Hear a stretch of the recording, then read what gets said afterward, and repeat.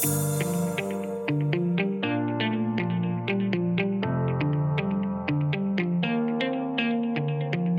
to this episode of the PA Path Podcast. I'm your host, Kevin Lohenry, and we are glad you could join us as we seek to better understand the PA profession. That has been core to my existence and my career, my personal life, my professional life. Everything that I do is in recognition of the value that diverse perspectives bring to any decision making. Well, hello, and thank you for joining us again. Today we speak with Dr. Dawn Morton-Rias, who was appointed President and CEO of the National Commission on Certification of Physician Assistants in 2014. She is a longtime PA educator and former PA program director. Prior to joining NCCPA, she served as a professor and dean at SUNY Downstate Medical Center, where she still serves on faculty. Dawn has practiced in family and addictive medicine, gynecology, and acute care for the homeless. She has served as president of the Physician Assistant Education Association, was an appointee to the HRSA Advisory Committee on Training in Primary Care Medicine and Dentistry, was an appointee to the Federation of State Medical Boards Education Committee, an advisor to the National Health Service Corps, and a commissioner on the PA Accreditation Commission. She has been the recipient of a Fulbright Senior Specialist Grant Award and the Arthur Ashe Institute for Urban Health's Leadership Award. She earned a Bachelor of Arts degree from Stony Brook University, a Bachelor of Science and PA certificate from Howard University, and she completed a professional diploma in instructional leadership and earned a doctorate of education from St. John's University. Dawn, thank you so much for taking the time out of your very busy schedule to share your story and the story of the NCCPA with our listeners. I'd like to start first with you telling us about your personal path to becoming a PA. Well, first of all, Kevin, thank you so much for the opportunity to chat with you. I love talking about the profession. I hope that anything that I share can inspire and encourage those coming behind us to pursue this profession. And so I always appreciate the opportunity to talk with folks like you who are interested. You know, I literally bumped into someone when I was an undergraduate student at Stony Brook University in New York. And I literally bumped into someone when I was walking around the Health Science Center back as a freshman, long time ago. And I was so busy looking up at the signs that I wasn't watching where I was going. And when I bumped into this man, he asked me if he could help me. And I told him that I was an undergraduate student on the main campus, had just started, and I was interested in the health professions and wanted to know what was offered at the Health Science Center, which was a relatively new addition to the university at the time. And as it would be, he was the PA program director. And so he escorted me to his office. Now, just imagine I'm a young girl from New York City and some older man says, "Come with me." And so, of course, I had to look around and say, okay, so really, where are we going? So I stayed a few steps behind him and, in fact, followed him to his office where he gave me information about this profession. And it just kind of fit right there for me, built on my interest in medicine. It was appealing because it was something that I could pursue in a relatively short period of time. I didn't come from a family of means. So being in school for 4 years of college and 4 years of graduate school in whatever discipline just would be a burden for my family.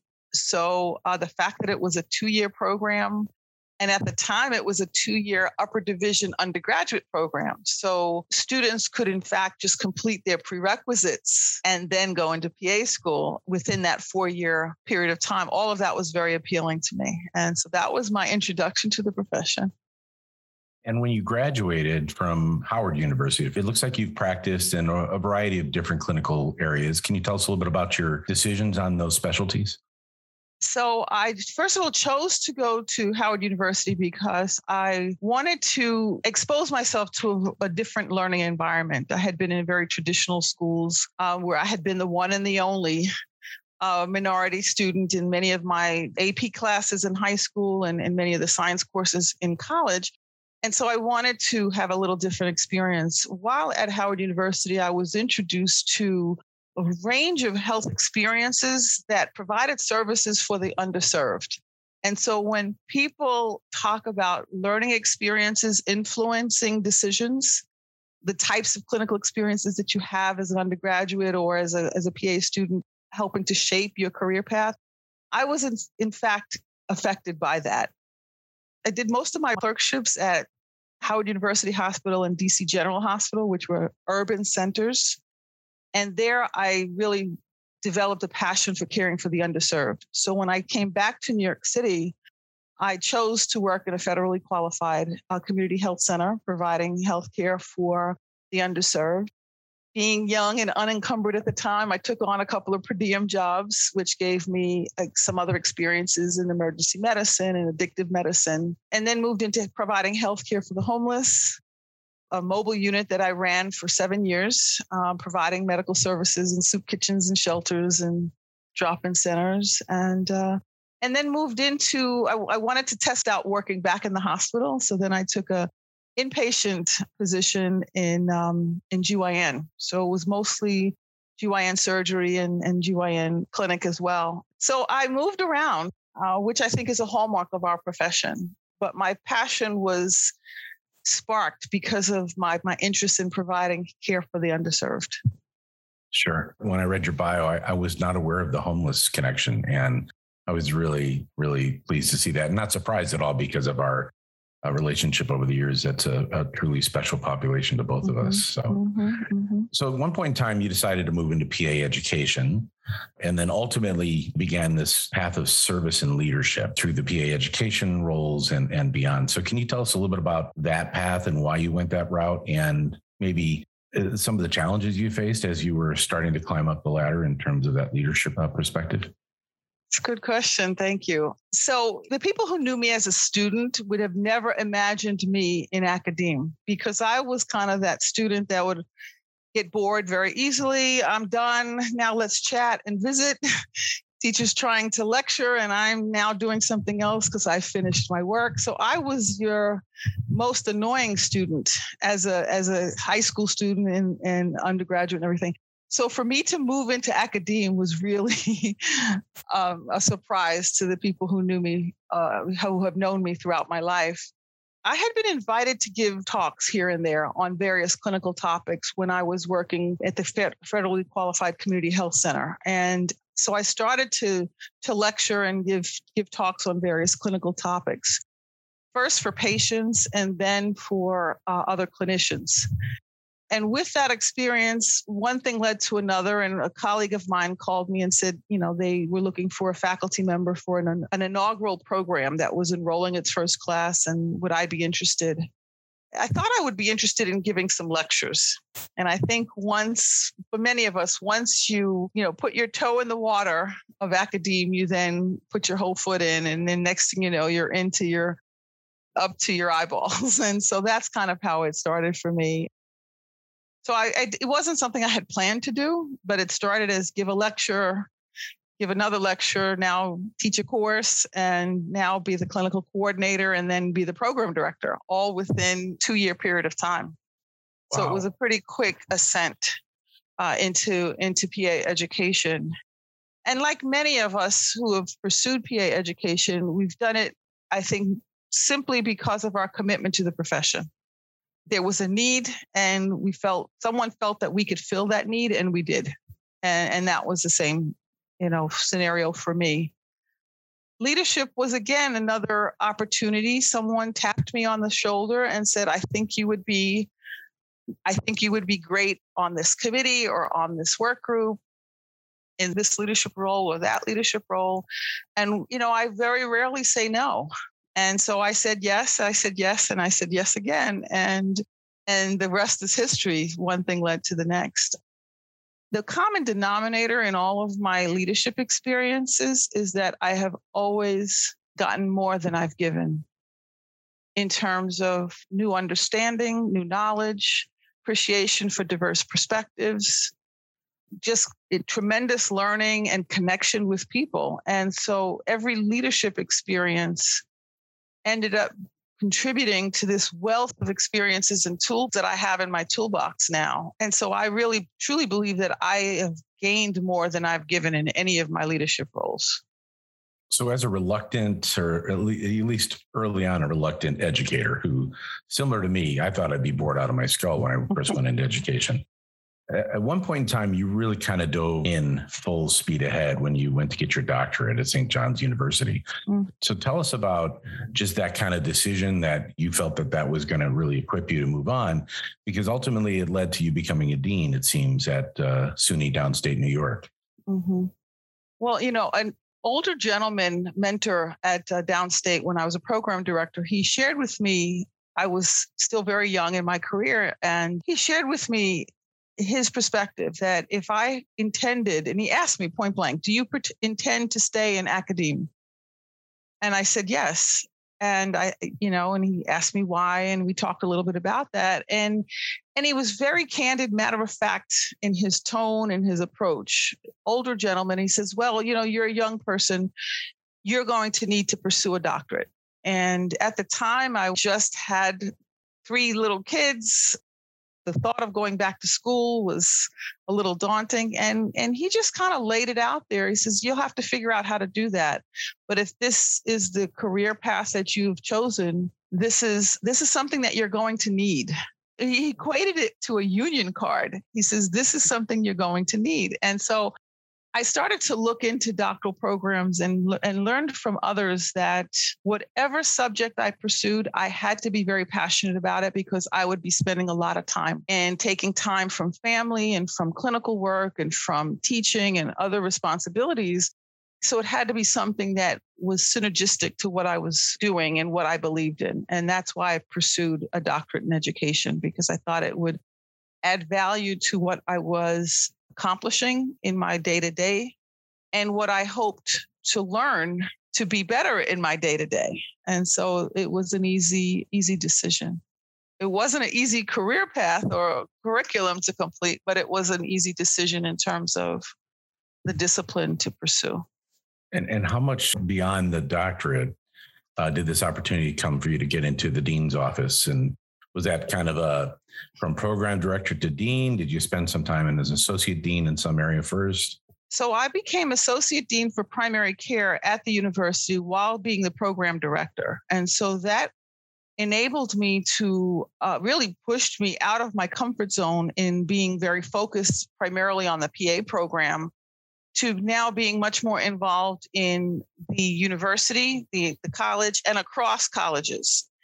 And I was fortunate enough to have a few, and I call them sponsors. These are people who are in your life, in your career, who speak for you, who recommend you, who advocate for you. They're maybe not necessarily mentors, but they are sponsors, and they are around certain tables and they kind of introduce you or throw you in. And I was fortunate to have a few sponsors at Downstate Medical Center who suggested my name for various work groups and task forces. And again, rarely saying no, I found myself around many more tables outside of or beyond the PA profession, beyond the PA program. And that really equipped me to move into the dean's position when the time came. So, being an associate dean for primary care really enabled me to hone my interprofessional skills, interdisciplinary skills, and to really appreciate the similarities across disciplines, as well as some of the unique features, all of which served me well as a dean. I'll put in a plug for PAs being deans too, because we work with different physicians by definition. We work with all members of the healthcare team by definition, and so those experiences from the clinical entree into the profession really equip us to serve in those kinds of positions where we have leadership over other professions as well. I would encourage people to think about it that way. Yeah, I agree. I think there's something sociologically about the culture of PAs that lends itself well to being part of a team and supporting a team, right, and leading a team. Yeah. So you've had a lot of different leadership roles beyond being the dean. You were the president of APAP, or, help me remember, because PAEA and APAP, you were part of that leadership team that moved us into PAEA. I was part of that leadership team. So I'm proud to say that I was the last president of APAP and the first president of PAEA, because I was part of this transition task force that helped prepare the business plan for then APAP's movement from being a part of AAPA to being its own freestanding organization.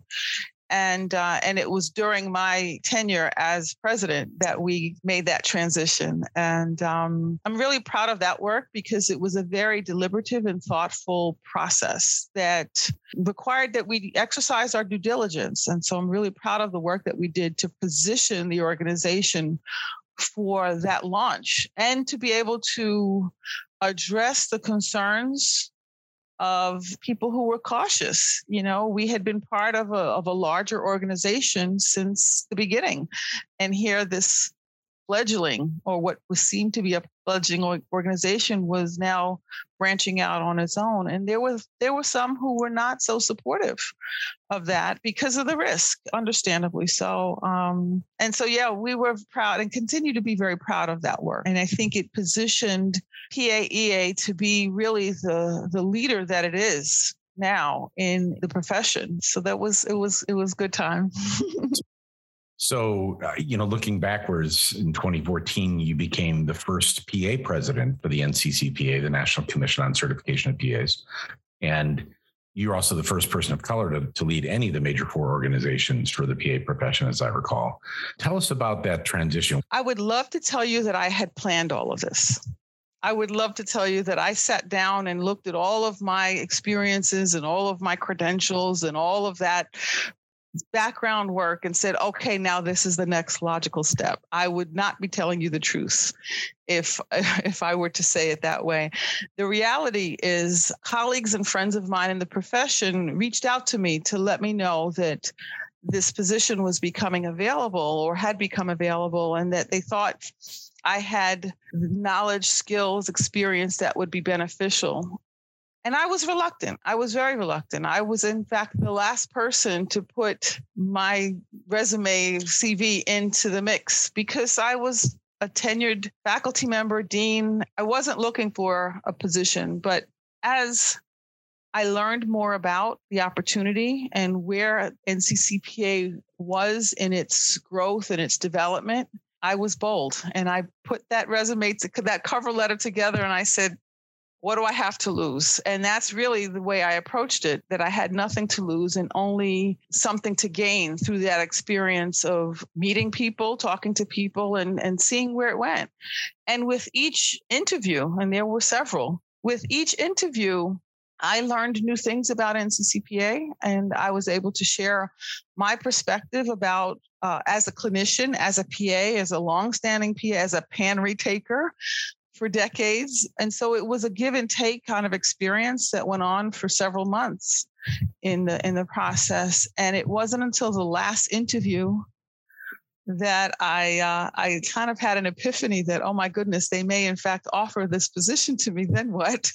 And I have to tell you that it was the best decision that I've ever made career-wise, because of so many things that I'm just so proud to be a part of, to have led in these last 7 years, in the transformation of NCCPA, in the revisioning of PANRE, and really in pulling the curtain back and helping to increase the transparency of NCCPA. Those are things that I'm incredibly proud of. And moving our assessment strategy into this century to the point where we're really integrating technology and relying on a diverse set of professionals to inform all of our programming.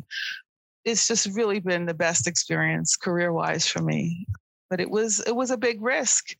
I'll tell you this last quick story, my last interview, and I kind of got the impression that this might really happen. So instead of going back up to the hotel room to change my clothes and go to the airport, I basically ran out of the hotel and went to the airport and came home, suit, heels, everything. And my husband said to me, like, didn't you change your clothes? Like, what happened? Why are you still dressed, like you're in the interview right now?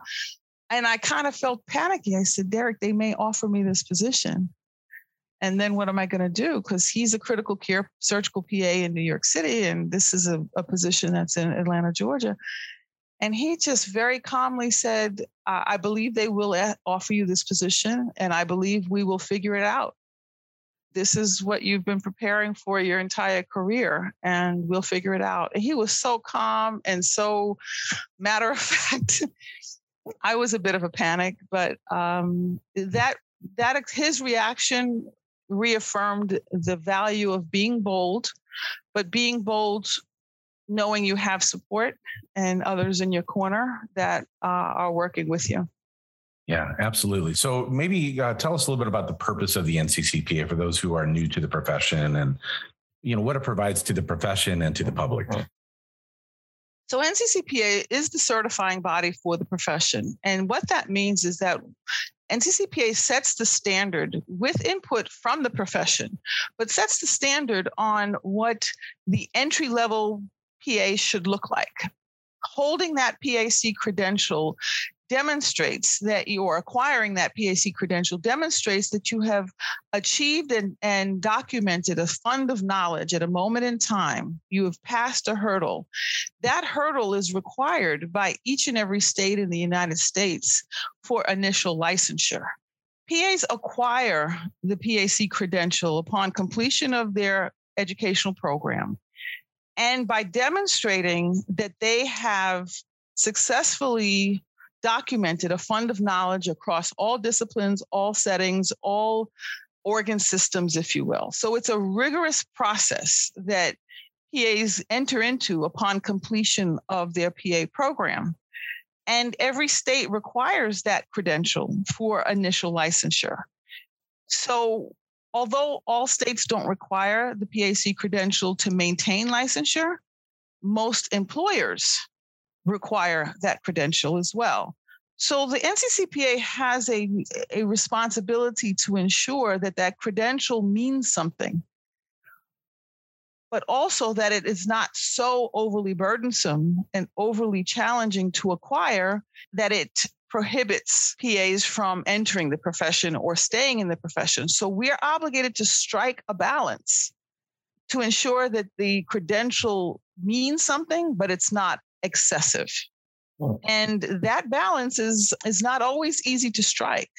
We rely on a practice analysis that is conducted every 3 to 5 years, where we basically obtain from the profession a wealth of information about what PAs are doing, how they're practicing, the diseases and disorders that they're managing and caring for. We gather a wealth of information and then build an exam blueprint. And the exam blueprint then gives rise to the exam forms. We have the entry-level exam, which is PANCE. And then we have the certification maintenance exam or recertification exam, which is PANRE, that PAs sit for. It used to be every 6 years, and now it's every 10 years. And so NCCPA is responsible to assess knowledge and skills at entry to the profession and throughout one's career. And it does require that we remain abreast of the profession, connected to our stakeholders. Our stakeholders are PAs, our PA educators, our PA faculty, employers, payers, but also the public. When the public sees that credential, they expect that that credential means something. And so we are responsible not only to the profession, we're responsive to the profession, but we are responsible to the public. And sometimes people get upset when we say we protect the public's interests. And sometimes they say, well, are you protecting the public from PAs? No. PAs are excellent providers. We are top of the line healthcare providers. What we're protecting is that credential and what that credential means. When people see that credential, that's what we're protecting through the processes that we employ. How do you obtain that public perspective to ensure that that sense of certification meaning something is still there? We do so in two primary ways. One is that we have public members on our board, and these are individuals who are not clinicians, they're not educators, they're not members of the profession, but they are volunteers who are representing the public's interests. And so they serve as full voting members on the board of directors, and the board of directors sets the strategic direction for the organization. And so having those public members included in all of the discussions and all of the activities of the organization and of the board is very important. We also conduct a number of surveys and studies soliciting support or input from a number of organizations to help us gather data from representative samples of the public. So we have relied on the Citizens Advocacy Center in the past and other groups like that to help develop and disseminate surveys of the public, of members of the public, to ask questions about the profession, about healthcare, what's important to the members of the public. And so there are any number of surveys that are disseminated on behalf of NCCPA through third parties to help us gather those data. We also rely on a very active social media presence, and it's interactive in that PAs, as well as others, provide feedback to us all the time. And with social media being as vibrant of an opportunity as it is now, it's a two-way street. People comment on us, about us, what they see, and they also answer questions. We pose questions through all of our channels to see, what do people think about various things. And so there's lots of ways to solicit input from the profession, but also from the public as well. I just wanted to also mention that we have physician members of our board as well. And through their communication channels, we are able to solicit feedback and input from a number of other organizations, in addition to the strategies that we employ. So as a certified PA for 25 years, I graduated in 1996 and there were 29,000 certified PAs. We now have, I believe, over 148,000 certified PAs. The one thing I've seen in the last 7 years that I just want to give you kudos for, you and your team, is the marketing of the profession, because the NCCPA has really stepped it up to help the general public understand the great work that PAs are doing. You have amplified that so well across all the social media platforms that you just talked about. So thank you for all that leadership there.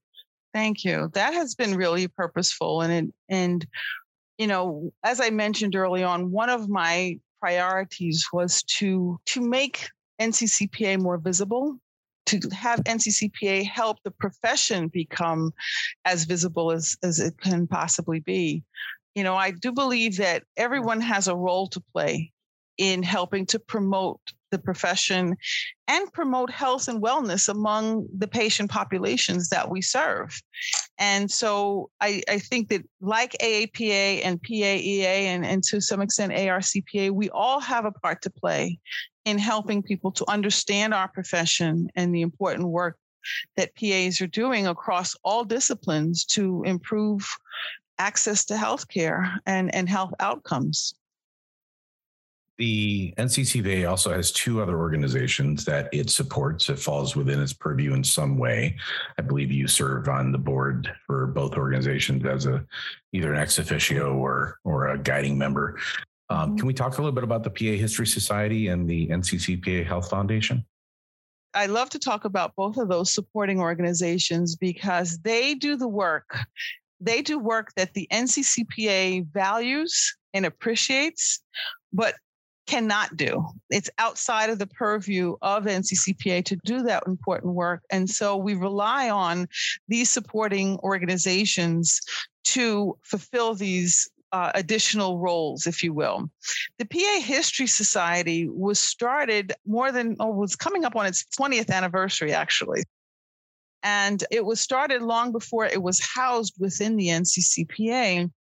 And the purpose of the History Society is really to preserve this beautiful and wonderful history, unique history of our profession, how it started, why it started, the social conditions that were present when the profession started, and to track the history over time, to record it and to archive it and make it available for future generations.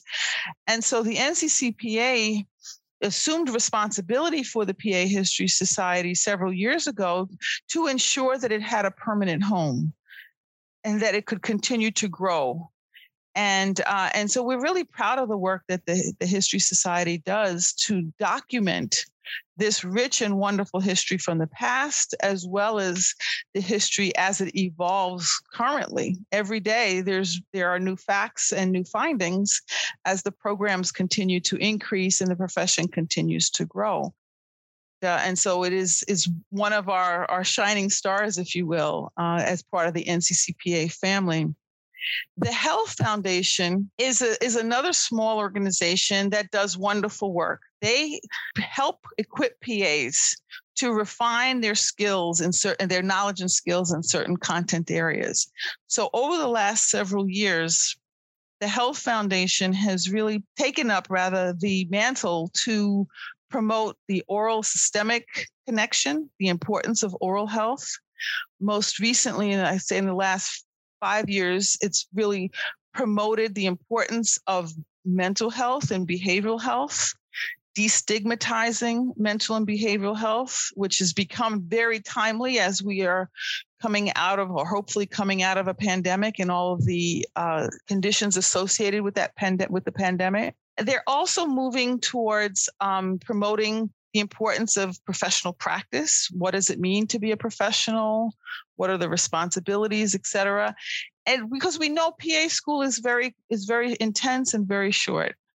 And many of us, as we're working in all different disciplines, will benefit from some of these reminders, some of these quick tips that are important for wellness in general: oral health, mental health, behavioral health, professional practice. Those are just 3 of the areas that the Health Foundation is working hard to help equip PAs to be the best, or to continue to be the best that they can in those areas.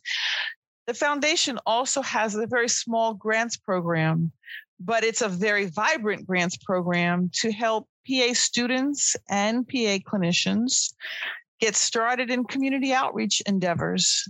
A little seed money to get started in increasing community awareness about certain health conditions. And we're really proud of that program. And they have several grant programs that help really equip small groups of students and clinicians to do good work. So, Dawn, you've had such an impressive background in leadership for so many years and have had an opportunity to be at the table for so many important decisions for this profession. As you look back, what are some of the issues and decisions that you've been part of that you're most proud of? Wow, that's a good one. So going back, I think I'm really proud to have been part of APAP PAEA when we made that transition. I'm really proud to have been part of that leadership team that envisioned what that would look like. Fast forward to this role, I'm really proud of the work that we have done to reimagine PANRI, to just reimagine what that assessment can be and should be, to take some of the stress out of that process and to help it become a more active learning process as opposed to a very stressful process. I think most of us experience it as a stressful process. And so now and what I'm referring to is the pilot that we launched in 2019, which was an alternative to PANRI to help you complete that recertification requirement in a little different format. And from that, we've gathered a wealth of data that has helped inform the decisions that are being made right now for what PANRI should look like going forward. And that to me is a hallmark experience that I'm very proud of. The third thing in which I feel is overarching for everything that I've been involved in, and that is promoting the value of diversity. That has been core to my existence and my career, my personal life, my professional life. Everything that I do is in recognition of the value that diverse perspectives bring to any decision making. And, we live in a country that has a wealth of people with different and complementary as well as conflicting perspectives. And it is through the thoughtful consideration of all of that we emerge in whatever industry we're in with the best thinking. And so in my role as a dean, as program director and a dean, as an academic, as a clinician, I've always worked hard to ensure that everyone has a voice and that voice is heard and respected. And that has been an overarching part of my career that I'm very, very proud of. And it influences and continues to influence everything that I do. It's such a timely comment that you're bringing this up, because as a nation, we are going through such strife in some parts of our country related to the value of conversations about the past, the value about teaching diversity, equity, and inclusion. The concepts of a level playing field are so threatening to so many people. And yet, from my perspective, and we've had several other podcast guests who've talked about this, we have to have that diversity around the table to really find the excellence that we're seeking. So when you think about the challenges we are facing in this country related to DEI, how can PA applicants, students, educators, clinicians help solve these important challenges? That's an excellent question. And it's a very complex issue. And I don't want to simplify it. I can't simplify it, but I will take a stab at a few points that I think are important. None of us were alive when decisions were made centuries ago regarding the organizational structure of this country. None of us were here, but we are all here now. And so in medicine, we say you can't make the diagnosis you don't know or that you didn't think of. So to pretend that the history that preceded us didn't exist, or to sweep it under the rug, or to ignore it is first of all disrespectful to the generations of people who have lived it and who have all contributed to where we are today as a society, the good and the bad, the positive and the negative. So I do feel that we all have an obligation to own up to the past, not take responsibility for things we didn't do, but certainly take responsibility for how we move forward. Acknowledge it and move forward with the understanding that there have been decisions made throughout history that have positioned some populations better than others, have afforded certain groups benefits that other groups have not been, received and so forth. We have to acknowledge those things and then develop strategies to move forward. But if you don't acknowledge it, you don't want to teach it, you pretend that it doesn't exist, we can never move forward with that. We can't move forward unless we acknowledge the past and its contributing factors, what it does for, how it's contributed to where we are today, and then develop strategies to move forward. And it takes all of us doing what we can, starting where we are. Any one group, any one person is not going to be able to solve this deeply seated dilemma and challenge by ourselves, but it takes the collective acknowledgement of the painful past and the planning and strategizing on how to move forward to improve things. And it's going to take a long time, but we have to start and continue the work that's being done. And that means, looking at our admissions processes. It means looking at our recruitment and enrollment processes. It means looking at our employment practices. It means looking at our curricula. It means looking at all of the things that either overtly or covertly position or disadvantage certain populations for success or prevent their success. We have to acknowledge it. And that's painful to do, but it still has to be done. And as an organization that oversees the certification of all of the PA profession, how do you at the NCCPA kind of frame that conversation around diversity and the health disparities that we're seeing in the field, especially since the pandemic? Mm-hmm. And what are the things that you do as an organization to try to contribute to the solutions?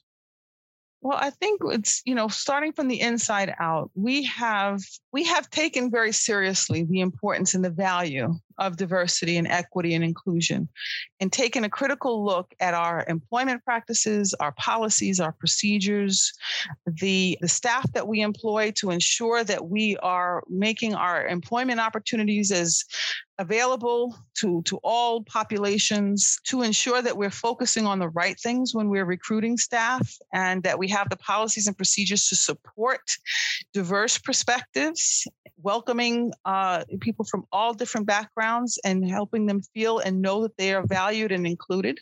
There are decisions that have been made to operationalize our commitment to diversity and equity and inclusion. We have an idea council, which is a team of staff members that develop programming for the staff to help heighten awareness and to help us find and see our blind spots and address them. And so that's kind of just on a high level from an internal standpoint, ensuring that all of our subject matter experts, the people who make exams, who write questions, who contribute to every aspect of our assessment programming, are representative of the breadth and depth of our profession. And that means that everyone sitting around those tables or sitting around the screens in a COVID environment, contributing to our assessment, they represent perspectives that are the profession. They belong to the entire profession. It's not just from one corner of the country or one corner of the community or one demographic. And that is a requirement that I take very, very seriously. But also ensuring that we're partners with this profession, and the profession knows that we're here. We're not perfect. No organization is perfect. But we hold monthly roundtable discussions. And we started this around, last spring when things really became very painful for so many of our PAs throughout the country who were not only on the front lines of the pandemic, but we're also experiencing the racial and social unrest of our country. And we created this platform where once a month PAs could just come together and just talk about what they're experiencing in a safe environment. And from that, we host monthly roundtables on whatever topic, a variety of topics. Now, will any of these things in isolation change the world overnight? Absolutely not. But each of these activities and many others that I haven't mentioned demonstrate that NCCPA is part of this profession, part of its strength, part of its limitations, part of its solutions, part of its opportunities. We are part, and we want to contribute to the continued advancement of the profession, but also to the betterment of healthcare for all patients who see PAs and others. And that means we each have to leverage our resources, whatever those resources are, to keep awareness and to discuss potential solutions. That's our job. We all have a part to play, and that's what we're doing. Great. Well, thank you so much. It is such an honor to have you on. I've been so impressed by your leadership for so many years, and very, very pleased to call you a friend. And also very thankful that our profession has finally moved into this realm where we have a different kind of leader at the top of our organizations that has lived experience as a PA in at least 3 of the 4 orgs, and also provides a perspective of diversity that we have not seen at professional organizations in all the health professions. So thank you for your willingness to be a reluctant leader, and I wish you the very best in your future. Thank you so much, Kevin. It's been a pleasure.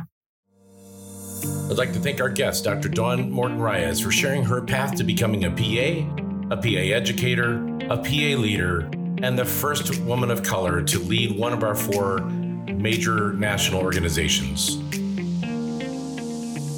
Tune in next week as we speak to the team from Stanford University and learn about their unique transition to becoming a master's program at the School of Medicine. We learn about their commitment to service, to leadership, to research, and their unique curricular model in taking classes with medical students.